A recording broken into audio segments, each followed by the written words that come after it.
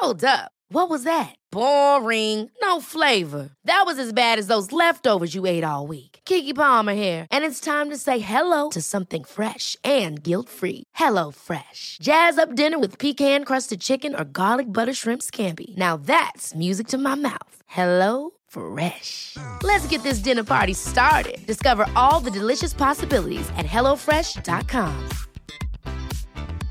Ready to pop the question? The jewelers at BlueNile.com have got sparkle down to a science with beautiful lab-grown diamonds worthy of your most brilliant moments. Their lab-grown diamonds are independently graded and guaranteed identical to natural diamonds, and they're ready to ship to your door. Go to BlueNile.com and use promo code LISTEN to get $50 off your purchase of $500 or more. That's code LISTEN at BlueNile.com for $50 off. BlueNile.com, code LISTEN.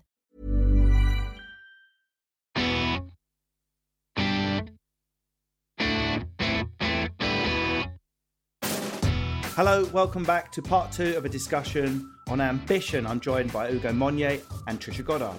I do relate, and I couldn't agree more about classes. I'm a council estate boy, working class family, single mother, 5 kids, but age 13 I ended up going to private school. Yeah, same. And that was a shock, a cultural shock for me. How did that come about for you? Because I tried everything to get in schools, I just got doors in my face. 11 plus. It's weird because, not weird, it was, I guess out of our situation, it was really tough for my mum, who worked night and day to provide for us. Her being a single mother provided opportunities. So at Lord Wandsworth College of School I went to, they had a foundation scholarship which appealed to single parents, and they opened up, so it was 10 places a year they would provide opportunities. I was one of those boys. So when you're speaking about proving yourself, I had to prove to the school that I was worthy of 1 of 10 positions. Culturally, it was a massive shock to me. I'm seeing people who are CEOs of HSBC and dad's got this company and that company.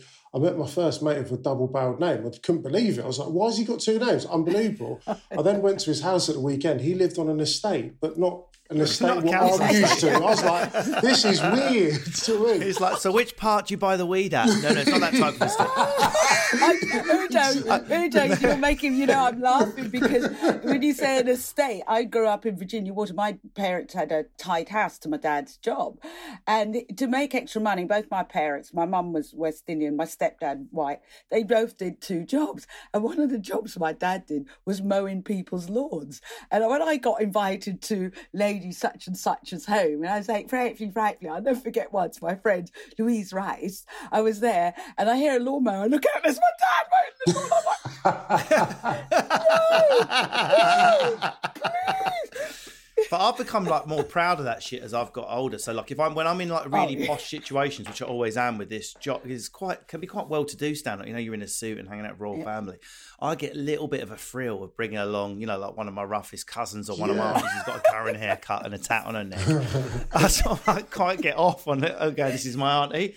Got a problem? I quite like that now. It's amazing. I remember when I was 16, I couldn't afford to go to Twickenham to watch England play. I just had no money. Mum couldn't afford it. So I worked. I did anything. My first job was as a labourer. Honestly, I just cleared up just crap on a refuse site. I worked a pot wash 12 hours a day. It's amazing. And I got one job working as I did silver service at Twickenham Stadium, corporate hospitality. So I got on a minibus at 8 o'clock, went up, serving food, and I'll never forget this day. So I was serving in this box, and after the match, Johnny Wilkinson walked into our box. Wow. And I said, I know him. And everyone's like, oh, shut up. We all know him. And I was like, no, I went to the same school as him. And I panicked. So I just shouted, Johnny! And he looked over, and we're in the same boarding house, and he went, you right, Hugo? And the fact I've gone from working doing silver service, and there's no shame in that job, to then playing on the Twickenham pitch. I was where I always wanted to be. I was just there in a different capacity. But being so close, and of course, there was no real emotive drive whilst I'm there, just sending out carrots and peas and spilling gravy over one else. But like you, Russell, I'm so proud of all the shit I used to do. And the only reason I did it is because I had to. And the difference in class and me and kids at school was I had to make it.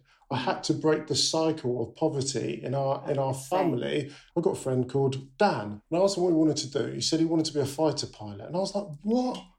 And then he didn't make it as a fighter pilot. I was like, what do you want to do now? He's like, I want to be a professional golfer. And I credit his ambition, but the reality was he was picking jobs that if he'd made it, it'd be great, but he didn't need to make it because his family had made it. Yeah. Difference was my family hadn't made it, so I had to. And that's where my drive, ambition and stuff that you're talking about, Tricia, comes from. Yeah, I'm the same, Let me ask a trickier question, and I will answer it first.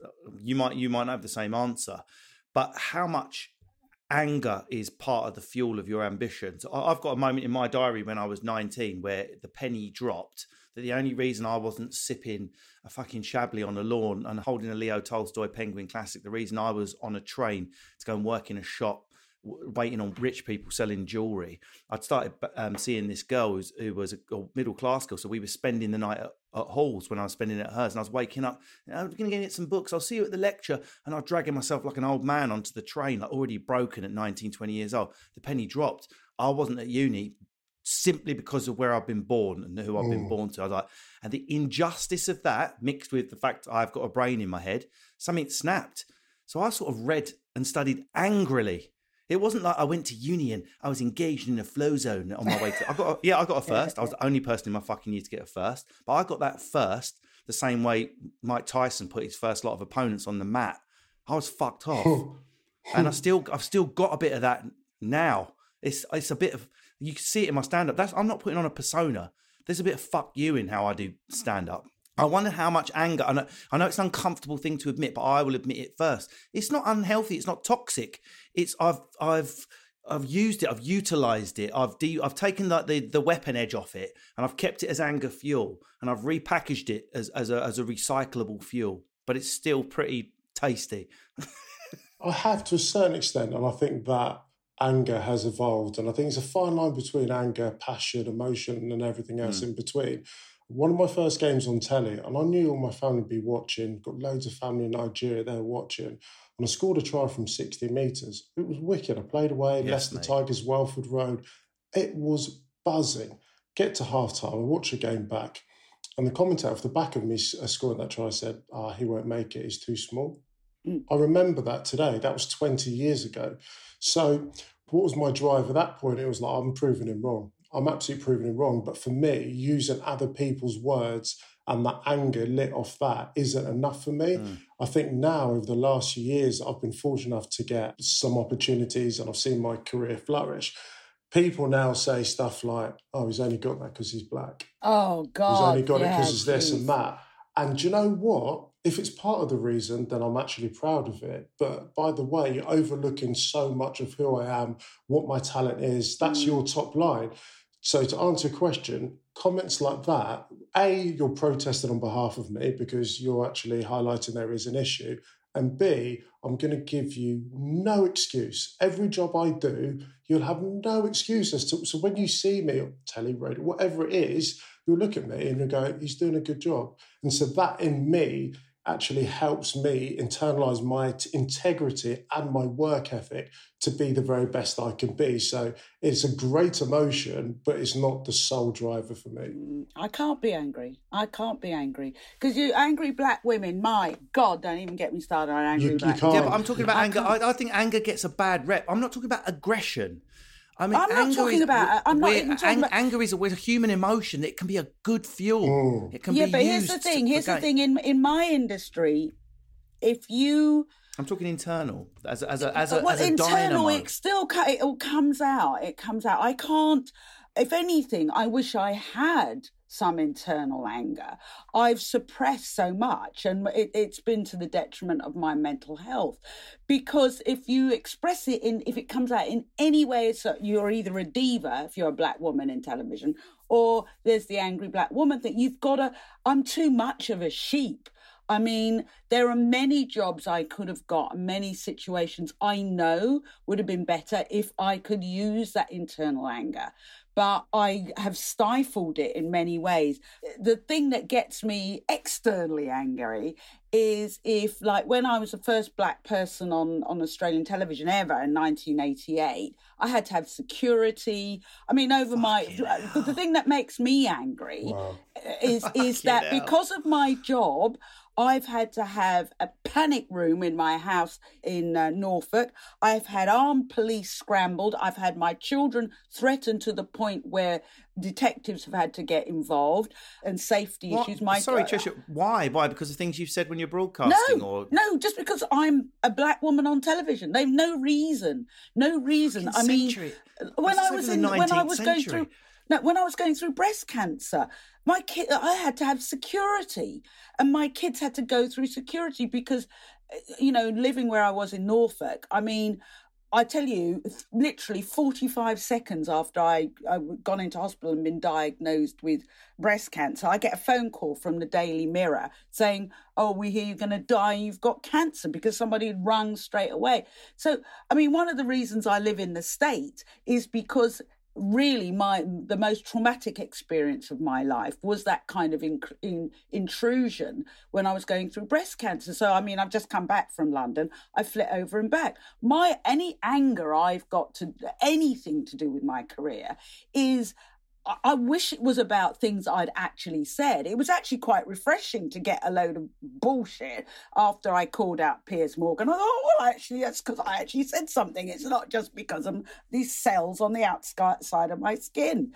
So that was actually quite, I can deal with this. But when it's just about being black, and that it affects my kids and my youngest non-binary kid, I don't ever tag them or anything like that because they get more shit from being my kid than they do for being non-binary. So, I mean, that makes me angry. But otherwise, no, it is that thing to always prove yourself. And one of the reasons that I down my anger, and I've had some awful things happen here, well, just when people treat you like shit and they go, "Oh my God, sorry, I didn't realise you're Trisha. Oh, I'm sorry, you should have said." I'm like, when you just see me as a black person, I'm shit. But when I'm Trisha off the telly, it's like, and that happens a lot. I just say, if you treat all black people the way you did me before you realised I was a Trisha, I don't want to be here anyway. Goodbye, flounce. So, I mean, I tend to squish down my anger, but I think, colour aside, I'd say that's quite a female thing. You're not allowed to be female and show anger or be overly anything. And that would go the same for being overly ambitious. You could imagine that if I was describing a woman as overly ambitious, it has a different tinge to describing a man as overly ambitious. That's an insult. If you call a woman overly anything, you're not meant to laugh too loud, dress too crazily, do this, do that. I mean, that's, as I say, one of the draws about living in the States is I can go out looking like shit and no one's going to write about me flaunting my curves or my live pins or any crap like that. Yeah. They do when I do it, but I do have curves and live pins. That's the issue. Jewelry isn't a gift you give just once. It's a way to remind your loved one of a beautiful moment every time they see it. Blue Nile can help you find the gift that says how you feel and says it beautifully, with expert guidance and a wide assortment of jewelry of the highest quality at the best price. Go to BlueNile.com and experience the convenience of shopping Blue Nile, the original online jeweler since 1999. That's BlueNile.com to find the perfect jewelry gift for any occasion. BlueNile.com. Quality sleep is essential. That's why the Sleep Number Smart Bed is designed for your ever-evolving sleep needs. Need a bed that's firmer or softer on either side? Helps you sleep at a comfortable temperature? Sleep Number Smart Beds let you individualize your comfort, so you sleep better together. J.D. Power ranks Sleep Number number 1 in customer satisfaction with mattresses purchased in-store. And now, save 50% on the Sleep Number Limited Edition Smart Bed for a limited time. For J.D. Power 2023 award information, visit jdpower.com/awards. Only at a Sleep Number store or sleepnumber.com. Many of us have those stubborn pounds that seem impossible to lose, no matter how good we eat or how hard we work out. My solution is PlushCare. PlushCare is a leading telehealth provider with doctors who are there for you day and night to partner with you in your weight loss journey. They can prescribe FDA-approved weight loss medications like Wegovy and Zepbound for those who qualify. Plus, they accept most insurance plans. To get started, visit plushcare.com/weightloss. That's plushcare.com/weightloss. What about money? Do you think men are more likely to prioritise the sort of financial aspect of ambition as well? Like a man, what do you do? Well, you wouldn't understand the job. I do futures, but 1.2 million a year. Oh, fucking high five. Don't want to understand it, mate. Well, could I imagine two women? Is it sexist of me to be unable to, two women to go, what do you do? It doesn't matter what I do. Let me show you what I earn, and then them high-fiving. I can't imagine two mums doing that. Yeah, I know. I guess in my own experience, I haven't ever encountered or eavesdropped on a conversation of that level by females, but I hear it a lot with men, a lot. In fact, I was having a conversation just last night about someone invested into something that they didn't know a lot about. But, mate, if you heard the potential, mate, in 18 months, it sounds like... sounds like Bitcoin to me. Yeah, exactly. I recognise a Bitcoin conversation when I hear one. Right, it's like overhearing, like Derek Trotter all over again, this time next year. But why are we so much more fun? Is it like a toxic hangover from what our dads taught us? Or is it because we just want to display a posh wash to attract the ladies to the postcode? I mean, what's going on? There's a bit of peacocking, 100%. But the other thing is, it's your status. I think, once again, if we look at history and generational history, I think status with a woman's been their children and showing off your children, and they become an extension of your own representation. So you send the kids out with nice-looking hair, with clean clothes and polished shoes, and that must be a good mother, must come from a good house. But for a man, that status was, has he got a nice car? Has he got a good job? Because for me, that would then exude the sentiment that you're reliable, you're ambitious, you're successful, he's got a lovely suit. Have you seen his tie? I had a look at it. It's Pierre Cardin. Do you know what I mean? It was all those stupid things which are so superficial, which we get attracted to. So that's almost become that's become our status, which is very different to how it's always been for women. I don't know. I think it's changing now. It is, 100%. You know, I just want to say, though, even more crushingly, Hugo, though, if you turn up at the school gate as a dad with a daughter and you've done like a sort of banging braid on your daughter's hair, you get more praise than the mum would get. So I don't know what that means. Yeah, you do, yeah. Because you're meant to be... Nice shoes. I've done a French plait. Everyone's like, oh my God, it's Einstein's Oh my kids. God. No, I think it's changed. I agree with you, because I've always been the money earner. You know, both my parents were very equal in the work they did. They were both psych nurses and did extra jobs and what have you. So my thing was earn, and escape poverty. You know, not go back to where you came from. But I've always earned the most, and I can quite safely say, in the 3 marriages I've had, it's another story. They were all Australians, all white, and all racist. I'll let that sit with you. I lived in Australia. I feel like you got into Stockholm syndrome from your 1988 first job or something. Were they all your security? No, they really were. I mean, the father of my children still refers to them with the N-word. I mean, and they, yeah. That's Australia. It's Australia. His own children. His own children, and they fight him about it and everything. And he actually, he's admitted, right. And I'll put it. Wait, I'm just going to go and get Will Smith. One sec. He's admitted, and I'll give him credit for this. The reason he always had a poster of a black woman, when growing up, a black woman on his bedroom wall, and his whole ambition was to F-U-C-K, a black woman. And when he first saw me, that's all he wanted to do. And look at him, he's lucky because now he's got 2 N children. I mean, and that was, Trisha, I don't want to call into question your quality control, but how did you get past the first? How did you get past the first date? But and he was like, "Can you do Lieutenant Uhura's voice for me?" Yeah, no, first kiss. But can you do the Star Trek bird? Can you put the clothes on?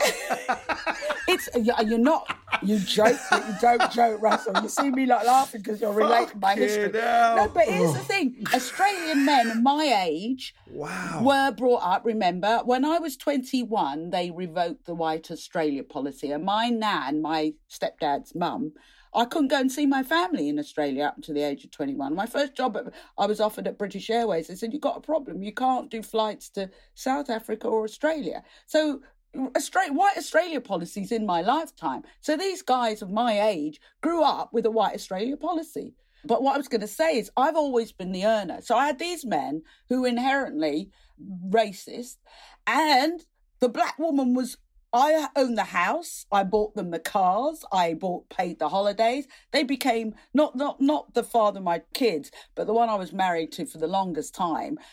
In the end, I said, you know what, we're going to travel business class from now on. Oh my God, the outrage! Whoa! They became more entitled because, and this is where I agree with you, even though my ex ran a charity, mental health charity, somewhat ironic, it was expected that he, as the man, should earn more than me. So this massive house we had in Norfolk, his big car, my car, we had cards all linked to my account, and he would throw down the card. If it was cash, I'd have to slip him cash under the table so it looked like he was paying because of them. And that is ultimately, thank you God for that, why the marriage failed. I'm with my first non-Australian partner who actually earns more than me. And it's like, why the hell didn't I do this before? Because, I'm sorry to say, men are more comfortable being the major provider. And I say to my partner now, let's go halves. He'll go, no. And because he's my age group now, I don't push it. But he only feels comfortable, me having his credit cards, me doing everything like that. And I said to my kids, when I told them, I was expecting a lecture because I brought them up. Never rely, like my mum did, never rely on a man for money, never been a relationship for money. And I told them, I said, look, this is his card and everything. I know it. And they were like, thank God, Mother, you brought us out to be the major earner. Do you know what that does for the dating scene? No man will date us because we earn more. Thank God you've come round. But you've got daughters, right? You go, yeah. I've got a daughter. Don't you find it depressing that even now in 2022, an 18-year-old lad will go on a date with an 18-year-old girl, and it's not really much moved on, as far as I can tell from Instagram and the way these teenagers speak about dating. Your straight lad and your straight girl, your straight lad still wants to be the breadwinner. Is there something intrinsic to the species? Why is feminism? Why is this not getting calibrated? We are out of time, so this will have to be the last question. But I just wondered, but my daughter's 6. How old's your 5 and 2? Right, but you still start a 5-year-old starting to walk like a little girl, talk like, and it's coming into your head. What world is she going into when she turns into a teenager in 7-8 years? I absolutely want to fundamentally break down some of the things which you're talking about, Tricia, and I couldn't agree more. If you go on a date, as a man, you are expected to pay for the bill. And I've always done that. Because that isn't being male dominant, that's been chivalrous. When everyone's fighting for equality and a sense of equilibrium, if there are those grey lines, what we do is we take those things and we put them under a different banner. No, that's not equality. That's him being a gentleman. I'm like, I reckon I could still be a gent on a date and we could still split the bill and everyone feels okay. But we haven't been trained to think like that at all. With my daughter, there's an app called Go Henry. I don't know if you've heard of it. No. It's amazing. Get it. So it's a little app. My daughter will get herself a debit card, which she can design into rainbows, unicorns, all the rest of it. And it's to teach them about money. So when we go to the shop just to buy a pint of milk, and I've come back with a load of Barbies, a trampoline and everything else. Do you know what I mean? £300 later. Plastic tat, I'm drowning in it. Yeah, and she doesn't get it. So on the app, she can earn money. So if I like tidy your bedroom, do your homework, do this, I can put 50p. I'm downloading this before we finish recording. We didn't have the app, but we had a chart. My kids never got pocket money. They had to do jobs. Yeah, that's bring up a girl. I bet you probably did a performance-related review every 6 months, Tricia. We did. In a boardroom. I fired one of them. Fired one of the kids when. Yeah. You're gonna have to go live in Australia. You're had to sit down 3 times. and be told, and then got fired and was like, I don't care, I don't have to do the job. So her sister then, before she was non-binary, took up the job and got twice the money. And then she came crawling back saying, I want my job back. So, well, you have to be interviewed for it then. Yeah. One of them still in Tasmania. One of them still in Tasmania to this day. She sent her in to see Alan Sugar. Guys, we are. That is our time. I don't want to take up too much of your time. I mean, that did not go to the places I expected it would go, but it was far, far more fucking fascinating. So thank you so much for giving up your time. It was an ambitious request to get the pair of you together, but it was an ambition I achieved. And I'm now filled with a sense of emptiness, like I've just kicked a winning goal at the Rugby World Cup. So thank you very much, Hugo Monye and Trisha Goddard, for joining me on Man Baggage. If you've come here as fans of either of these two, highly likely, please hang around, hit subscribe, and try and leave a 5-star review. After all, that's my ambition. Right, I'm off to marry a racist. Bye.